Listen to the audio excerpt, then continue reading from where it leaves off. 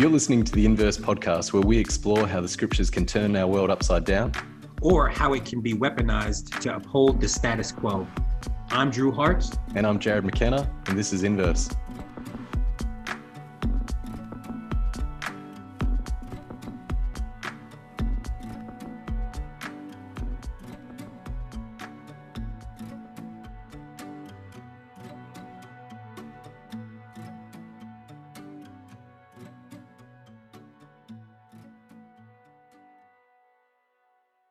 I'm really excited to introduce our guest for today. We've got a really special conversation for you all. And so today we've got Tamise Spencer Helms, who has a passion for working with young adults and seeing them grow into themselves and thrive. In 2018, Tamise established the nonprofit Subculture Incorporated, which seeks to remove social and economic barriers for Black college students. An experienced scholar practitioner, Tamise holds a Master of Arts in Contextual Outreach and Leadership from Wheaton College, as well as a Master of Arts in Theology from Fuller Theological Seminary. In her over 15 years of campus work, Tamise has served as the Director of Student Experience and Engagement at Virginia Union University, Associate Area Director of HBCU Planning and Strategy, and has taught numerous undergraduate courses and workshops. Tamise is a hip hop head, a true crime documentary enthusiast, a pizza lover, and she's also a coffee addict. And Tamise lives in Richmond with her spouse, Allison, and daughter, Harlem. And for anyone that's spent any time in the Inverse community, then you know Tamise well, especially if you've been hanging out in Subversive Seminary or the BIPOC spaces. She's so deeply beloved. And so Tamise, welcome to Inverse Podcast. Thanks for having me. I'm glad to be here. Tamise, I don't want to get you in any trouble. Yeah. And the danger is when you're mates with someone that can happen easily, but you're also a professional, and you may or may not, can I be that vague, have a book coming out that may or may not come out next may year. May not come out next year. So we don't not be around Black History Month. Oh, these are exclusives that we're getting. So we don't want to put you in it, but we do want to invite you to share whatever won't get you in trouble, because we're all really excited, and I'm sure the larger Inverse listener community will be excited as well. So you have permission to talk about whatever you're doing at the moment or certain projects going up, and we'll listen to clues to what's coming out in terms of that stuff. Everybody use your clues here. Yeah, I've been working on a book. So I wrote a piece for Keeping the Faith. It was a book that came out around the time of the Trump presidency. And the last essay in the book was this essay I wrote called A Grief Unobserved. And in that essay, I kind of talk about how Trayvon Martin, his death was like a wake-up call for me. I was in the Midwest at the time, and just had no clue that whiteness was kind of infiltrating my theology. And so I was really shocked by the fact that, like, first of all, none of the pastors talked about Trayvon. Nobody in my ministry knew who he was. And so I wrote about that story, but then, as you know, like, time goes on and everything like that. And I have this kind of realization around the time of George Floyd that I'm like a completely different person than I was when Trayvon passed away. And so the book is going to be about that process of recognizing, like, what is the toxicity that's happening in our faith, that was happening for me in my faith, why I didn't have any containers for all of these Black bodies, and kind of the process of, like, figuring out what that was, figuring out what happened. And so that's what you'll have to wait and see. So there's all kinds of cool little things in there, but I hope my publicists are okay with just that little teaser. But I'm excited about it. I've never published any kind of a work like this before, so I'm excited and nervous and all the things. Oh, that's so good. That's so good. Yeah, well, we're all excited. We're waiting for the moment that we can actually just, not even just for the book, just to pre-order, right? So we just want to be able to pre-order that book. So we're really excited about just the impact that it's going to have. And I know, as you were even talking about just the impact of Trayvon, it was making me think about that time period, because that was actually me during a time when I was finding my public voice. Mhm. And Trayvon actually was the shift. Mhm. Some people don't know, like maybe Jared, I don't know if Jared knows this or not. Do you, like, I used to do a hip hop, like I had a blog called Freestyle Theology for a little while, right? But and I had kind of been moving away from that. But then when Trayvon hit, like there was just a game changer for me. And I've been doing some local work, but my public voice shifted completely, Mhm. and kind of found like what God wanted me to be doing and speaking up, especially to the church in that moment. And so I'm really excited to hear more of your story and to read your Yeah. work. And so, yeah, everyone just be waiting for this book to release, because it's going to be a game changer, I'm sure. I'm hoping so. I'm hoping it gives people courage and permission to walk away from toxicity in their faith. Wow. That's like my goal for the book. Like, I think, you know, coming out of the background I have, coming into the faith the way I did, I know how important it is for people to, people are sincere in the way that they believe, and they really, you know, care about their faith, especially in some of the contexts that I came from. And so I think what's been really cool is having those receipts, having that background. I'm trying to navigate the natural fears that would come up and talk about how I worked through those things with faith intact. And I think that that's really my hope. I mean, I don't want to add to any vitriol. I think mostly I'm wanting people to have courage and permission that it's going to be okay. Like, God is on the other side of this. So hopefully that's what happens, you know? So. Yeah, that's good. That's wow. Timely. I mean, a word for this time. That's right. Sounds really, really timely. So that's powerful. Well, you know, just kind of setting the space for us in the conversation. I know you know how this works. One of the things that we like to do is to ground our conversation with a text up front. And so have you chosen a passage that you can kind of read for us and kind of set the tone for our conversation together? Sure. I was thinking about the prodigal son.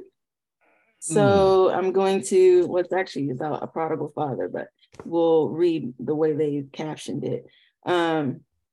So I just kind of want to read a few of those verses, if that's cool, and then we can like jump in. So this is, I don't even know what version this is. I'm just going to read it.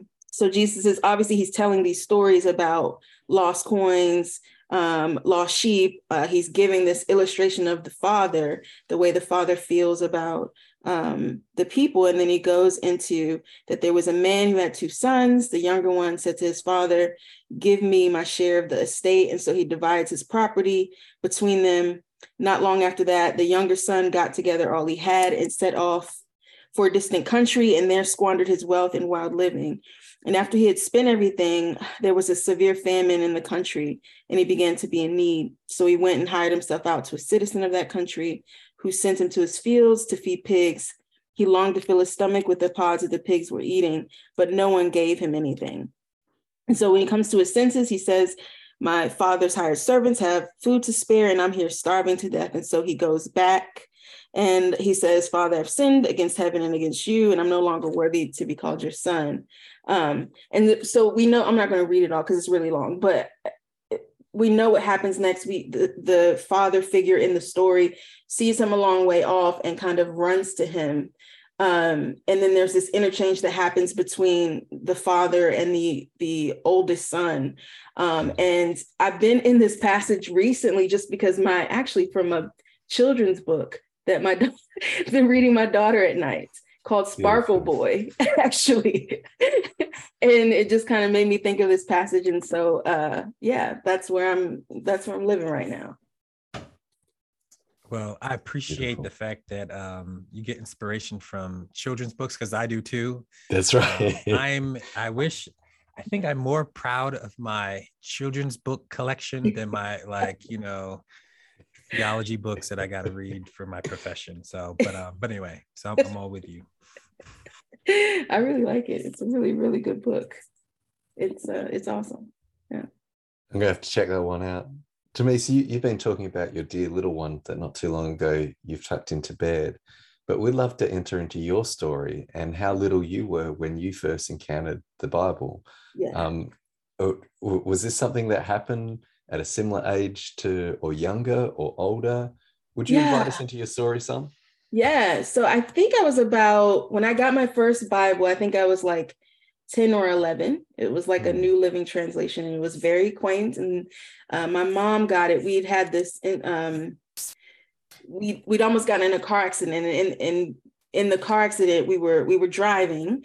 She was listening to something, and I was like, Mom, how do you even know God is real, right? And so this car pulls out in front of us, and there's a bumper sticker that says God is real. So that was my first sort of encounter with like, something's going on. So my mom like saw how much that affected me, and like went and bought me this really cute New Living Translation Bible.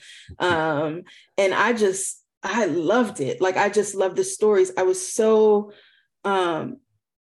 just the goodness of Jesus. And even as a 10, 11-year-old reading these stories about this person who, you know, I've always liked hip hop, and it was kind of like he had swag to me, like some of the ways that the parables were happening, the ways that he would kind of confront people in a way that made you think, the wordplay. It was just so intriguing to me. And I couldn't understand why he dies. And then that was a really hard thing for me. So that's part of like kind of my desire to know and learn about Jesus is all kind of related to like, what caused these people to do this to you? Like you were only good this whole time. And so my first Bible experience was when I was 10 or 11, reading the Gospels and realizing that Jesus in John 8 talked about how he was the light of the world, but it comes in the context of this woman being exposed to all of these people. And so like, just felt really interesting to me that Jesus is like, I don't expose this way though. Like, this is not how I expose. It was just very intriguing to me. And I've been in love with the Gospels since then. Wow. I love the Gospels. Yeah. Yeah, that's so good. It's so fascinating because, so, I mean, you know, I work with college students, and I'm trying to get them to fall in love with the Jesus story, right? And I'm talking about at a Christian college, right? That I'm trying to help them fall in love with the actual story of Jesus. So I just love hearing that even at a young age, you actually were drawn to and kind of just captured by the Jesus story, his life, his teachings, and all the complexities of it. I think that's really powerful. I'm not even sure, you know, I'm trying to think back now. I don't know if at that age, if that's what was, I don't think I was drawn to the Jesus story quite at that age. Maybe not then. Yeah. Jared, you probably were, right? You were just like, we're talking 12 years old. No, I think I was still as a little kid for me. Yeah, for sure. Primary school, I worked pretty hard to compensate for my neurological diversity, that I wasn't very connected with what was alive for me. So I actually came to Christ when I was 13, Drew, and that was the kind of shift for me where I was like, yeah, I really do love this stuff. Like this is me. This is me. It was like a return to something for me. But unfortunately, I think at that age, 11, 12, I wasn't connected to what was alive and brought me to life. Yeah, I was. So at that age, you could see the early stages of like the Bible geek inside of me, but I don't know if it was like the Jesus story really captivating me. You know what I mean? It was just like, oh, this is a book, you know, that our people engage and read. And so let me dig in and be kind of clever, right? I mean, I was like I was a PK number one. Was like half foot in the church, half foot not. And so like when I was in the church, I knew how to perform, right? Behave. Right. And behave. And I could like, you know, but it wasn't like captivated in that same way. I mean, I was a believer in the most general sense, but I think that it was much later when the Jesus story really captivated me. So we all know how dangerous it is to have Christian Bible geeks that aren't into the Jesus story. Oh, come on, that's right. That part. Right. Okay.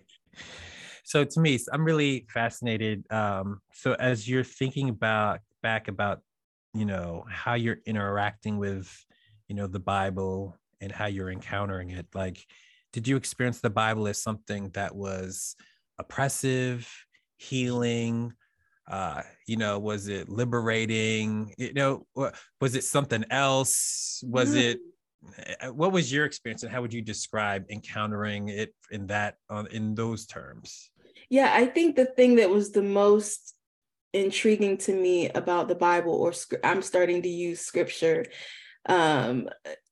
was how that it actually was alive. Like, it was weird to me, even when I was young, how you'd read something here, like in this proverb, and then you would watch like the world and you'd go, like, this makes sense. Like, this is telling the truth about my life and about experience and about just the way people are, right? So I was just intrigued that like this thing is alive. It relates in a lot of ways. But then I think, so it's freeing for me because it wasn't bound by anything. I was just free to get in there and read. And but when I met White Jesus, I went to my first evangelical church.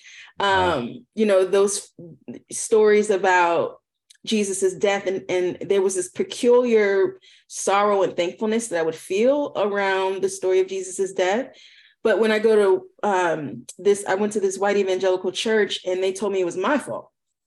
And so that was like kind of a game changer in terms of how I thought about Jesus. And even I think the way that I related to, I would talk to Jesus. I hadn't said like the sinner's prayer or anything like that, but there was a shift in my relationship to where that thing that had brought so much life, I was handling it differently and I was reading it differently. And so I think it became a little bit more oppressive. And I think the crux of that was like, they told me that it was my fault this guy died. And I'm like, I like steal earrings from Claire's, but how am I responsible for this? Like I didn't understand that, but by that point, I was so in love with Jesus, then, sure, I'll take whatever. Like I want to be friends with you. I want to have a relationship with you. And if this is the way I have to do that, then fine, I'll do that. I just didn't know any better from that point. So I think like I've returned to this place of, scripture being just alive, more alive than ever for me. But my relationship with the Bible got complicated there for a minute. Yeah, for sure. Tamis, if you were to describe the lenses that you've developed or recovered for now reading the scriptures in ways that are liberative, what would you want to share with people? Because it sounds like there were certain times where certain lenses were provided that were the opposite to something that was life-giving. Yeah, that's a really good question. I think the way, because we've been talking about how a lot of my stuff is around like young adults and hip hop. And I found that my students are okay with the Bible as long as they back into it. And that's fascinating. Yeah. Yeah. I felt like connecting them to wisdom, like wisdom is the thread. Right. So, you find that in the music they're listening to, and they've got, right now it's just a beautiful time, I think, in hip hop, because the older folks are talking to the younger folks, and it's reminding me of Malachi, and I'm very excited. But I think like when I talk to them about their lives, I kind of start with what's going on there and how they've reasoned things out. And then I kind of draw on that line of wisdom and go, hey, did you know that this is what this says? And I think what you're saying is actually what this means. What do you think? And then they're like, oh no, I didn't know that was in there. Da, da, da, da, da. And I think I have a real passion for that, because I think that, the unfortunate ways that I was handling the Bible and the Bible was being used really can kind of rob you of that experience. And so I think if there was something I would say about scripture, I think that 2 Timothy passage about it is like, I've heard that it can be rendered that all God-breathed scripture is useful. Mm-hmm. And that completely changes the nature of that text. And when it was weaponized and they said, all scripture is God-breathed, there's no wiggle room. that actually the scripture can't breathe when you do that. But if you say that like all God-breathed scripture is useful for correction and teaching, and it's all about being equipped for goodness in the world, actually, right? So like, to me, it's kind of like, the scripture, the inspired scripture is that which is lifting off of the page when we read it throughout generations. And to me, that is scripture. The Bible is as a container for scripture. It's not scripture itself to me, because I think there's scripture in hip hop. I think there's scripture in trees. I mean, like, I think the inspired word of God is everywhere. And it just so happens that the Bible is this really unique and intriguing container for it. But Hebrews talks about it's like God spoke in various times in various ways. And now he speaks through the Son, but it doesn't mean that cancels everything else before or after, right? It just needs to kind of line up for me.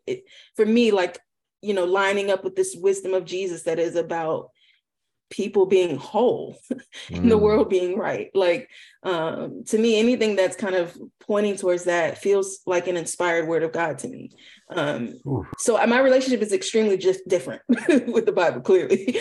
But I've never been more, I've never loved scripture more than I do right now, actually. Yeah, that's good. I was just going to say, and yet it's more in keeping with historically how the broad breadth of the church has understood the scriptures. I mean, even down to you saying seeing the scriptures in trees, like you can quote early church fathers saying that the first Bible we have is creation before we're given the written word. I loved what you did with 2 Timothy 3:16, which I think I know for me, Drew, it was one of my first memory verses. But people leave off the.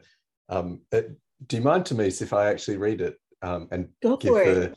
Yeah. So people usually remember the first bit. All scripture is God breathed, which you have correctly said in the Greek. It can read all scripture, the God breathing type, is useful. And here's the list that people usually forget: teaching, yep. Rebuking, people usually remember that. Correcting, isn't that rebuking again? So like if you're reading it through a guilt lens, you're like, yep, okay. But they miss and training in justice. Yes. Like or training in righteousness. Yes. So scripture is God breathed so that we might train in what it is to like be just. And verse 17 makes that real clear, so that everyone of God may be thoroughly equipped for every good work. Apparently the narrative, wherever we encounter it, as the Spirit works it throughout our life experience, is to equip us to be a certain kind of people that make justice. That's our calling. Exactly. And I think that's the discernment tool, right? It's just so funny what can happen when you switch that verse. Because really now the litmus test is goodness and justice. Right. So like, okay, there is rebuke, there is correction here, that we use the word of God, the Spirit of God inspired word. But the correction, the rebuke is like to speak truth to power, to empires, to wickedness, right? Like it's not about like the ways that people have twisted it and made it, I can say anything I want to about your life because it makes me uncomfortable. And I have the scripture to back that up. That's not exactly what's meant. It's saying that whatever is testifying to justice, righteousness, and goodness, that is the word of God, right? Like that's coming from the Spirit of God. And that's what we use as a litmus test to correct and rebuke even our own selves, like to let it even teach and rebuke us around goodness and justice. And it's just, again, it's like, it just lets the Bible breathe and stretch. And like, I don't know how much, like, I'm hoping that the beauty and the wisdom that is in scripture doesn't continue to get clouded by the weaponized, like the Bible is basically a tool now. And it was never meant to be that. So I'm bothered by that. I'm kind of bothered by that. Yeah, that's good. And I love, I mean, the way that you're really emphasizing, I mean, that it is alive, that it's life-giving, to let it breathe, right? And it reminds me, I don't know if I've said this before in Inverse, but they talk about, it's kind of like, in middle school, and I don't know if you do this in Australia, but we dissect the frog, right? And so you cut open the frog and you dissect it, and you're looking at all the different parts, and and by the end, people feel like they know something about the frog, but the problem is the frog is dead. It's laying there, right? So you have all this knowledge of dissecting and breaking it down, and you don't actually have a living frog in front of you. And so what does it mean to really to encounter the living God, right? Who is speaking through these scriptures to point us to this, what it means to truly love God and love our neighbor, to seek justice, to love mercy, to walk humbly. And I think that that invitation is really powerful in terms of, again, turning us away from that kind of moralizing weapon and ideological tool that we try to make the Bible into, right? But like you're encouraging us to do, to find the thread of wisdom that runs all the way through it, right? And how God is speaking today. Drew, what's so incredible about, this is like people getting their free upgrade right here, right? Like here's a supersize. We haven't even got to the text that Tamis is actually going to open up, but I'm so glad we're spending time in 2 Timothy, because in terms of wisdom as well, that's the like verse prior where it's like, since we would say here in Australia, since you're in nappies, that's Paul's response to Timothy. Like, since you're in diapers, I guess you'd say in the US, like you have known the Holy Scriptures, that can make you wise unto liberation or deliverance or salvation through Messiah Jesus. The scriptures that Timothy has known from a little one, that we've just been talking about our own experience, it can make you wise, like it may, it could, like, will you let it, as to what deliverance or liberation or salvation looks like in a Messiah that looks like Jesus. And it's just those things, like it's such a concise way of putting it before you get to all scripture, the God-breathing type. But it's such a concise way of going, here's where it's supposed to go. Be wise as to what liberation in Jesus looks like. And so many people don't ever get there. Thanks. So Tamis, we'd love for you to walk us through this Luke passage and maybe experience, hopefully together, some of this God-breathed scripture, right? So you want to walk us in and we can have a conversation around the text you chose. Yeah, so I like one of the passages there, like in 21, where this prodigal comes back and says, I'm not worthy to be your son or whatever.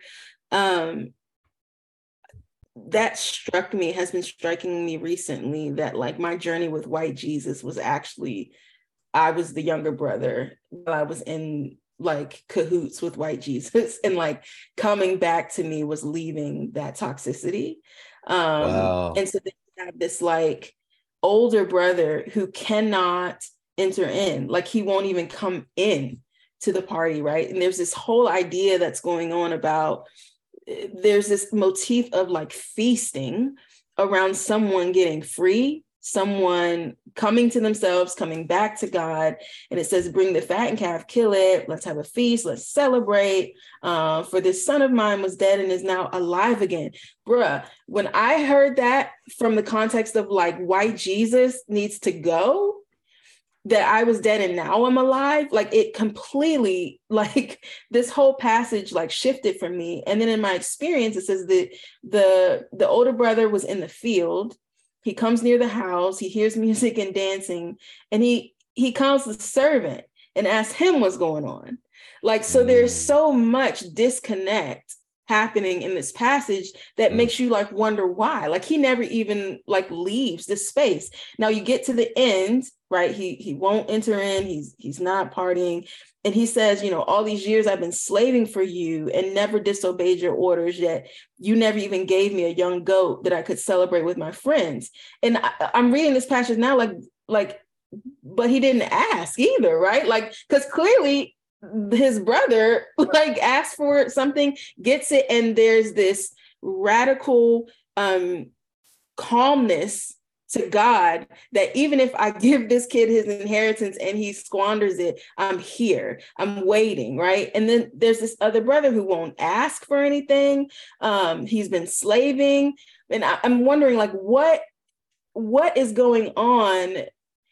There's something going on in his imagination about the father. And the father goes like, okay, well, you're always with me. And, you know, obviously this is a parent, but he goes, you know, you're always with me and everything I have is yours. So there's just this idea of like, what is this sort of like disconnect? And I think part of it is how frustrating it is when you see someone walking in freedom and walking with this almost like frustrating confidence in the love and the acceptance of God.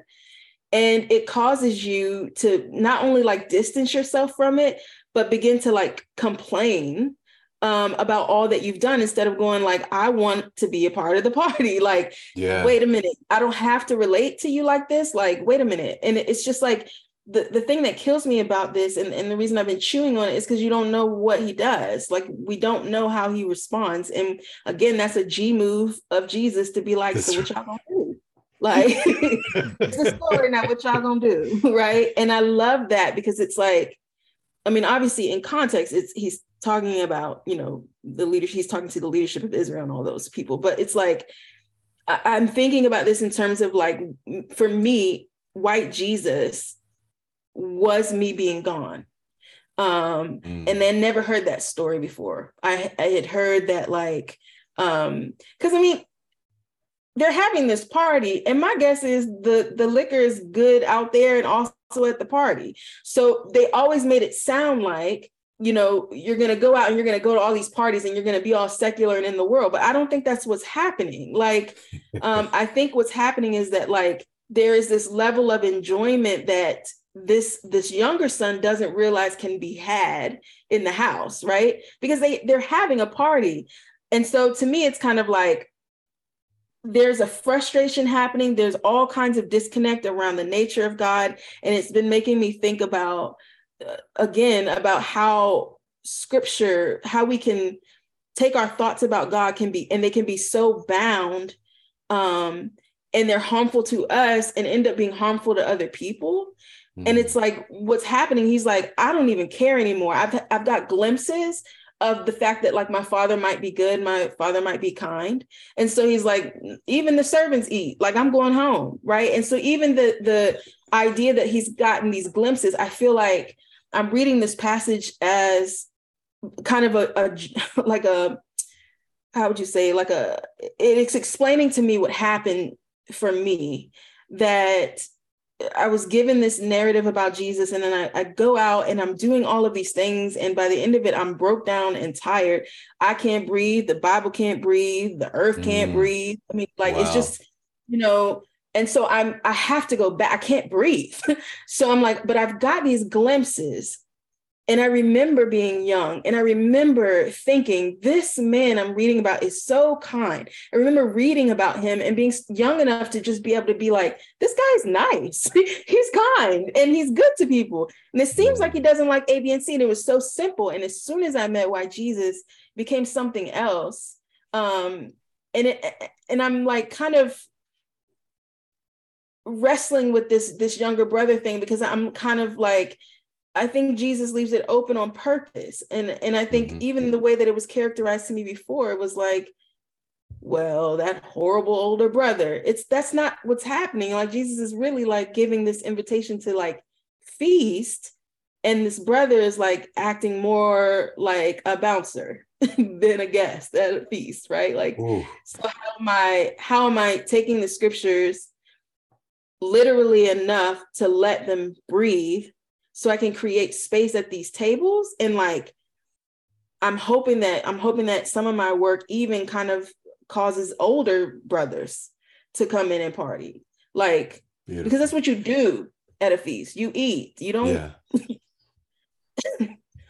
So I don't know. These are just random thoughts I've been having about the passage as I've been chewing on it.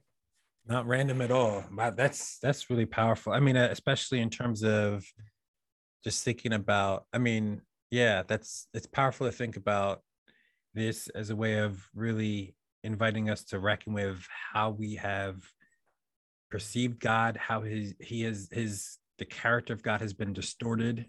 And sometimes we walk away. And yet, I mean, I loved how you said it, but you had these glimpses, right, of this Jesus, right, that drew you back just enough, right, that you knew you could come back. And I think that's really powerful to think about that. And the way that, I mean, it's interesting. I just recently heard this passage, Dr. Harold Dean Trullier, happened to be coming through Harrisburg. And so I got to catch up with him, and he was speaking.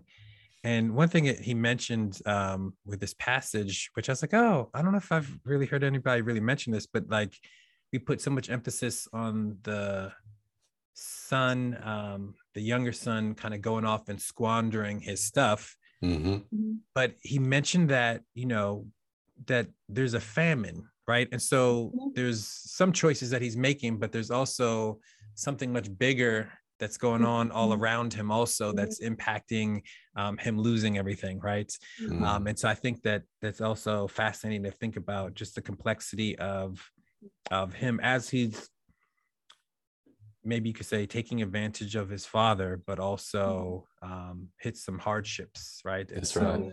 his returning back in humility with these glimpses, I'm going to hold on to that, of the goodness of his father, I think is really a powerful image. And I think it can resonate, I think, for a lot of folks who have experienced toxic Christianity and diseased, mangled, domesticated Jesus, right? Whitened Jesus. That even in those moments, I think folks have, I mean, I think that, so I'm right now, I'm halfway through, or not, more than halfway through this African-American theology class with my students, mostly white evangelical conservatives, right? They did Cone's God of the Oppressed. They just finished Kelly Brown Douglas's Resurrection Hope, you know, I mean, like, yeah. And so they're loving it. And, you know, and I think it's like they've been waiting for this moment, right? They've been waiting for this moment because they've gotten these glimpses, and they knew that Jesus was better than the way that it had been told in their churches for so long. And so it's just like, it's almost like this liberative experience of just, there's so much more. It's so much more expansive. There's so much surplus to the goodness of God, right? And I think that's kind of, at least if I'm hearing you right, that's some of what you're inviting us to kind of get from this text and this story. Yeah, for sure. I mean, like, you can't fit a feast into a to-go bag, right? And like, that's what's happening. Like you know, he's going out and squandering this inheritance. Well, the inheritance is the generosity of the father, right? Like, that's the inheritance. So it's kind of like you go out and you squander that. And he's kind of like, these glimpses are kind of pulling him back, and he's right. Like, he's like, yeah, we're gonna have a party, kill the fattened calf. Like, and it's so much the crumbs that we get when we follow white Jesus is just, you can't sustain it. It's like a famine, like, right? Like you can't live off of it. Makes you angry and bitter, you know, like, I mean, it just really, when I think about this in terms of like feasting and white Jesus and stuff, it's been hitting me different. It's hitting real different these days. So yeah, I hear you on that.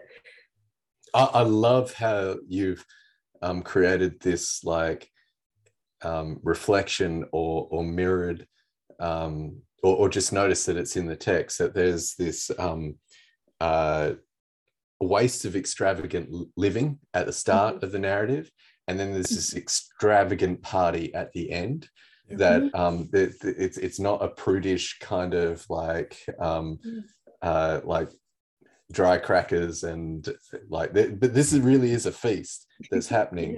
And it's got me thinking, and Drew, I love what you're saying about the drought as well, because I've never thought about this in the context of like a ecological crisis causing one's treatment of loved ones or community to come home to roost in such a way that, like, because of that context and the economic or social context it creates, it having to face this way of living. That's really profound. But to me, you saying that kind of mirroring for the first time, I mean, I've never preached this before in terms of this text, but my goodness, it's there. Like when the son says, give me my share, which is a way of saying, you're dead to me. I wish you were dead. That too is mirrored in the end, but it's reversed. Like it's now through my son was dead and is now alive. So the son that wanted the death of the father is now celebrating. That in itself was death. What it is to think that your parent is awful is to be trapped, not being able to see who this parental figure is. And to come out of that is to come out of death into life, out of lostness into being found. And what it is to go from white Jesus versus historical Jesus, or Jesus of white supremacy versus Jesus of the Gospels, is a similar experience of what it is to go from death to life, from lostness to found. And suddenly the gospel is actually good news for everyone, because white supremacy is bad news for white people as well. It's captivity for white people as well. Yeah. I mean, you can't even I can't imagine there being some sort of like this construct that now you've created, that now all of these people have to live up to, all these people have to live into. And it really robs, I think, white people of like exploring. It feels older brotherish to me. It's like it robs, it shrinks. Whiteness is it's suffocating. You cannot, that's what I'm saying. I mean, it suffocates the Bible, it suffocates people, like, and it doesn't matter who you are. And I feel like even with like sort of this, it's weird to say, but like, I feel like for me, the death of white Jesus for me has resurrected scripture, has resurrected the way that I look at the world. And it's like funny, Drew, that you brought up Kelly, that book, because like her whole like, resurrection contagion, right? Yep. And just kind of reframing the way that I think about all of these things. And it kind of sits here in this book. So my daughter, it made me think of this because my daughter's book is called Sparkle Boy, and it's about a brother and a sister. And the brother it says he likes shiny things and he wants to wear shiny. It's Harlem's like favorite book. And he wants to wear these shiny things. And his sister keeps telling him, like, you can't wear those things. These are not things that you can wear. The parents in the story are kind of like, well, if this is what Casey wants to wear, then he can wear it. And the whole story is this process of this sister being a little bit uncomfortable with the like her younger brother, like wanting to wear sparkly things. And in the end, she like comes and like protects and advocates for him. And so it's like this really funny story, because when I was reading it and hearing some of the comments of the little girl, I was like, this is that tension that I see in that story, where it's like, what happens if I fully enter in? And I think most people who are like on the older brother vibe are afraid of what happens if they enter in. And so for some reason, this Sparkle, I'm like, this is the book. Y'all have to get it. It's called Sparkle Boy. You can't see it because it's whatever, but it's called Sparkle Boy. Yeah, cool. And it's really good. I love it. So I've been thinking about that, and I've been thinking about the hope of God. And like one other thing, Jared, when you were talking, that popped in my mind was the idea that the parent in the story is unfazed, even by the person wanting them dead, right? So it's like, even by the brother wanting, or the younger brother wanting the parent dead, that don't mean the parent gonna die. It doesn't mean, you know what I mean? It's like, if I'm reading it in that way, it's like, there is this really radical calmness about God that like, I'm gonna sit on this porch here and I'm gonna wait. And as soon as I see, I'm running. And like, son, everything I have is yours. There is this like, it's a kind of swag that I think the Godhead possesses, of just this like radical calmness and radical, like, Naya and I were talking about this the other day about being fearless about our goodness, right? And like, there's this way in which, like, I see that in the way that this father is trying to party. He's trying to serve these boys, or, you know, sons or whatever. And at the end of the day, though, like, nothing about that father in that story changes. What changes is the people's perspective around, like, and I so love that, because it felt like to me, like, it's a tethering that I see. I'm starting to see this really interesting tethering in the story that I didn't pick up on before. So yeah, that's good. As you were talking, it reminded me of so all my kids, I have a little bit different way that I do, some overlapping, but some different things I do for bedtime. But with my youngest, I always say to him, you know, there's nothing that you can do to stop me from loving you, like nothing. And he'll joke around, you know, well, what if I fart in your face or anything? You know, so, nope. Yeah, he's that one that he'll go there. But I say, nope, that won't stop me from loving you. I won't like it, but I'll still love you and all. And then I'll ask him, you know, do you know how much I love you? Then he'll do this whole thing of like his arms, you know, going beyond where he can reach and stuff like that. Yeah. And I'm like, yes, but more than that, right? And anyway, but it's just, you know, wanting to, and that is me trying to communicate to him as much as in my finite capacity, that's right, the kind of love that we experience from God, right? And that for him to know that both, you know, God loves him infinitely, and also that I'm trying to love him in that same capacity, right? To the extent that I'm able to. And so I think that the swag, the unfazedness of God in his complete generosity and love is really powerful. And then to see, which you've helped me to see in more stark contrast, the way in which it's always been interesting, because it's always, the way I've always heard it is the older son is the one that has stayed in, right? But really it's the older son is the one that's distanced at the end of the story, and we're gonna figure out where he's gonna go. And so I think that's really powerful to see that distance. Yeah, there's perception problems with both children. Yes. And this is the brilliance of like that it's both directions, but I just didn't see it mirrored that way quite so powerfully. I mean, I did, but not quite. I don't know. I think your language to me is really powerful in bringing out just the way that they parallel in a different kind of way more than just maybe some of what I have heard emphasized in this text and in previous readings. Yeah.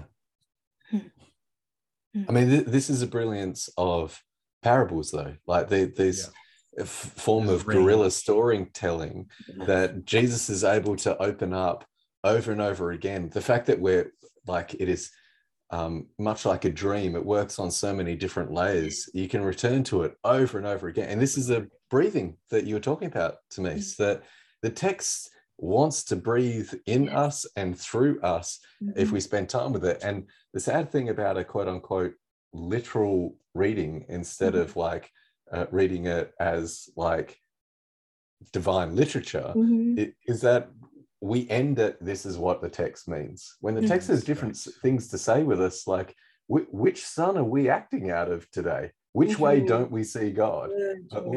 Which kind of are we sticking around in the place that it is our house by inheritance, but we're trapped there because we see God wrong, or have we nicked off and going elsewhere because we think the only parties that are exuberant happen elsewhere because we haven't learned to party at home, maybe because we've been hanging out with the older brother. He's no fun. But like I love that it works on these different levels continually. I love it because it's the living and breathing word, and it feels like after all of this time, it still speaks. And I'm like, I'm just fascinated with the way, especially like Jesus's parables are like, they will hit you one day this way, And then even like 5 years later, you read the same joint, it's the same words. And it's hitting you completely. Like, I don't know another text like that, right? Like a text that follows you and stays with you and moves and like morphs. And, you know, this text is alive. And I'm really hoping that there is some sort of way, and I don't know, Drew, because you're working with young folks too. So like, is there a way forward in terms of, like I said, I think using the word Bible has some connotations at this point, right? But like, how can I, it's almost like, you know, they're getting these glimpses of truth, reality, wisdom out here. And it's almost like wanting them to come to like I don't know why I keep thinking of the Tesseract, but like to this like source, right? This orb where it's like, bruh, you think that Kendrick was like, come over here, let me talk to you about this whole thing in Ecclesiastes on this one, like, and it's almost like, oh my gosh. And now they have like a never-ending source, right? And that's essentially this feast in a bag, right? God's going like, hey, I'm a fountain that doesn't run dry. like there is this core where wisdom and light and truth and reality is emanating. And not only that, right? Like, these people actually tell us that this whole thing, like that this guy from Nazareth who chose to be a part of a oppressed class of people to experience what that was like, that person is claiming to be the wisdom of God. So like the bars that you hear from like Kendrick, I bet you could find it in him, right? Like, and to me, that's been so exciting because it's like not even religious. It's like, and that's what I mean. Like the Bible, I don't know. The Bible to me is played out. I think we need to start talking about scripture and talking about inspired word. Like we have to change the language around it because there's way too much happening in the world. There's way too much happening for there to not be some sort of source, some sort of like never ending, like fountain of beauty and truth and wisdom. Like we need that. And we draw on that and we let it speak through the generations. And to me, it feels like my job, my hope right now is to be able to really do that and to do it well. Because I want Harlem to have her own spin on Luke 15 in 20 years. And she actually could. Like, that's the crazy part. Like, and so I don't know. I think that I mean, that's why I've been telling people, yeah, dump white Jesus, but I'm super Christian though. That's right. You're not dumping white Jesus for nobody. You're dumping it for Jesus. You're right about that. Like, it's phantom. You know, as you're saying that, I'm just looking at a note in my margin here that I don't remember, but so see where it talks about the older son was in the field. He came near the house, heard music and dancing. So yeah, the music and dancing there, the Greek can be rendered, and the old Syriac, the voice of singing and symphonia is what it has in the old Syriac Bible. But the different ways that the word there is actually voices together. It's the sound of, at First Home Project, we used to have these Friday night parties. And because there were so many Persian refugees that lived with me, meant that even more Persian refugees were coming. And so we had Congolese refugees and Persian refugees. So when you get Iranian and Congolese people together, the drumming and the singing without any accompanying music is just incredible. And that's the sense of what's actually like the word that's being used here. It's the sound of voices and dancing. I love the sound of dancing, like the sound of, and when you're talking about like the sound of these voices and what's Harlem's voice and what's her voice, it's a sense of this is about voices together. There's something about this party that we're invited to that is the sound of voices together and the sound of dancing. And so often we think we've been invited to a text where it's one person reading. instead of voices together singing and the sound of dancing. And I think if we can capture that, maybe that's some of the energy that the older brother is actually like, I don't like this, because it's the unsafeness of a party that is actually as exuberant as the squandering that was going on elsewhere. And so what is it to listen to? I mean, like as your tradition coming out of your part of the world says, to lift every voice, right? Like that's a gift in a hermeneutic in itself, what it is to lift every voice as we, and Drew, I think that's what weekly we try and do with diverse people within Verse, is read the scriptures with people in ways that, you know, we can hear the sound of people's dancing and singing. That's right. That's good. Selah. Seriously. Oh my gosh. I didn't know that, Jared. I didn't know that that's what that meant. So now I'm on a whole nother joint in my head for a later time. Wow. I'm going to be the ungodly one and turn our conversation a little bit. But I know because you mentioned that you're a hip hop head. So I am. So I got to know, like, who are some of your favorite artists? Have you been following? I don't know if you're a Nas fan. Yeah. But this cat just dropped his like what fourth in like 2 years. Like he did them all with like Hit Boy because they were all in the house. I mean, COVID. Right. So yeah, I mean Nas. Definitely. I'm more of a. It's frustrating because I'm kind of. I think some people think I'm boring because I'm like completely East Coast. I mean, of course you like Kendrick, but like I'm a lyricist person. I like lyrics and like so like appreciate trap. I appreciate West Coast, but like for me, it's it's Hove, it's Nas, it's Jadakiss, it's bars. Yeah, give me some bars. Yep. So So I mean, like I think for both of you, it's pretty East Coast. Yeah, for sure. Grimy, gully, like beats with just like stories that make you feel like, oh my gosh, I feel like I'm in the car right now, riding around the block right now with these people and hearing their stories. Like there's something to it for me that's just powerful. The wordplay is just, I love it. Yeah. I still say Illmatic is probably the greatest album of all time. I even think that Illmatic is better than Reasonable Doubt, and that could get me in trouble. I agree. I love I absolutely agree. Wow. So, Illmatic, yes.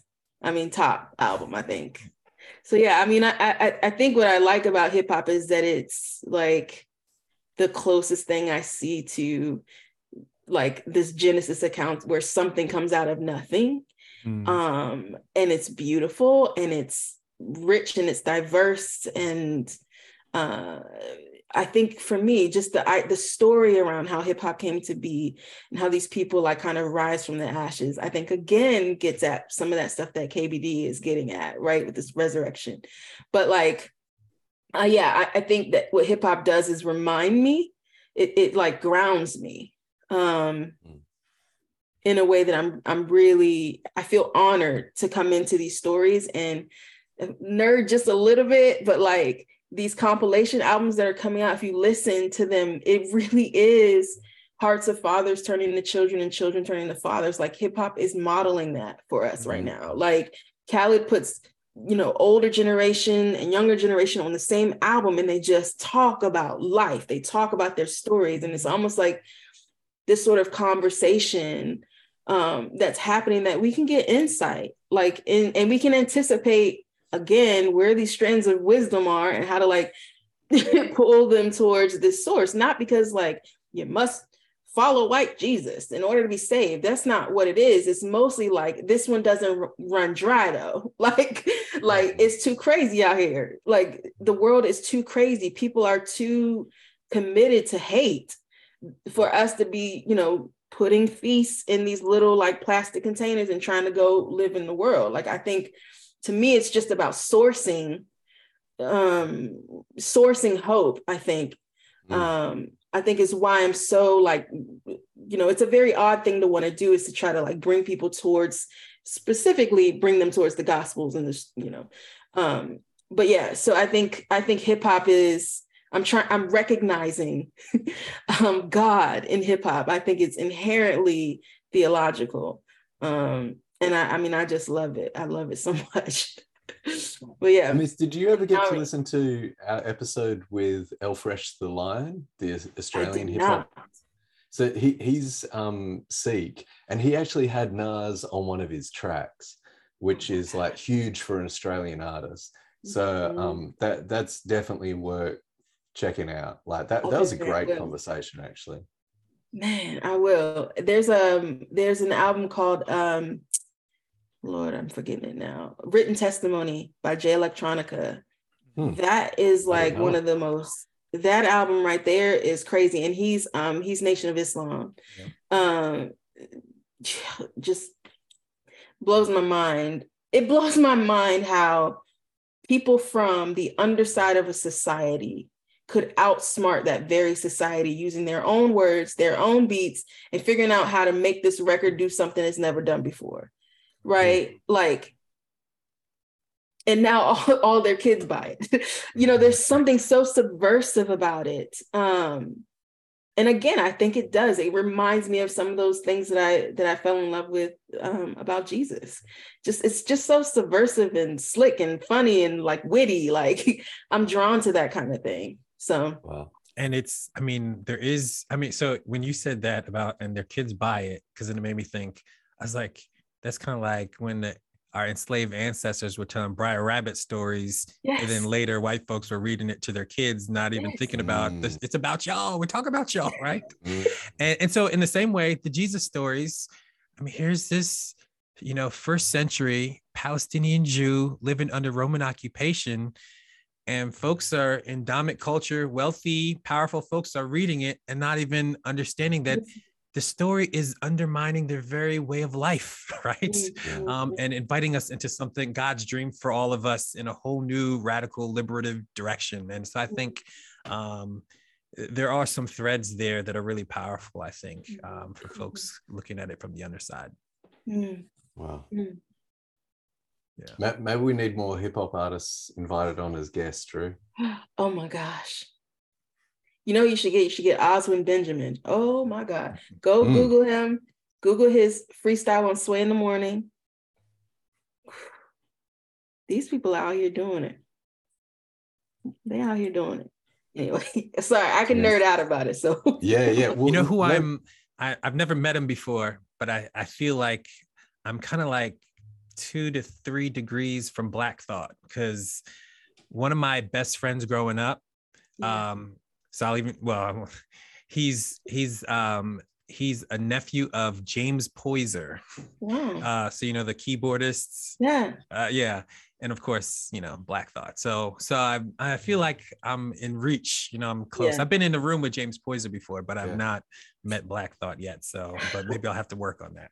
Well, maybe we leave this for the Q&A afterwards, because I know there's a whole bunch of people who are ready to chat with Tamis. But I wonder, you know that Common goes to Trinity United Church of Christ. That's right. No, I didn't. Maybe we need to be asking. Let's go all the way to the top. Help us out. What's Mos Def doing at the moment? I mean, that'd be incredible. Maybe we need to. We do not have because we do not ask. Maybe we should just go for it. So stay tuned, Inverse listeners. Oh my gosh. That would be so good. Tamis, this has been a delight. We love you dearly. Love you guys too. Thanks for having me. And Drew, I think we're going to have to get more of our community in the rotation of Inverse interviews. That would be. I can think of 10 right now. That's right. Shout out to Family Brunch. Well, friends, maybe we'll open it up now for some Q&A. The Inverse podcast is proudly supported by you, the listener. And if you want to join the revolutionaries who are helping us have conversations about how this ancient text can still turn the world upside down, why don't you head over to patreon.com/inverse.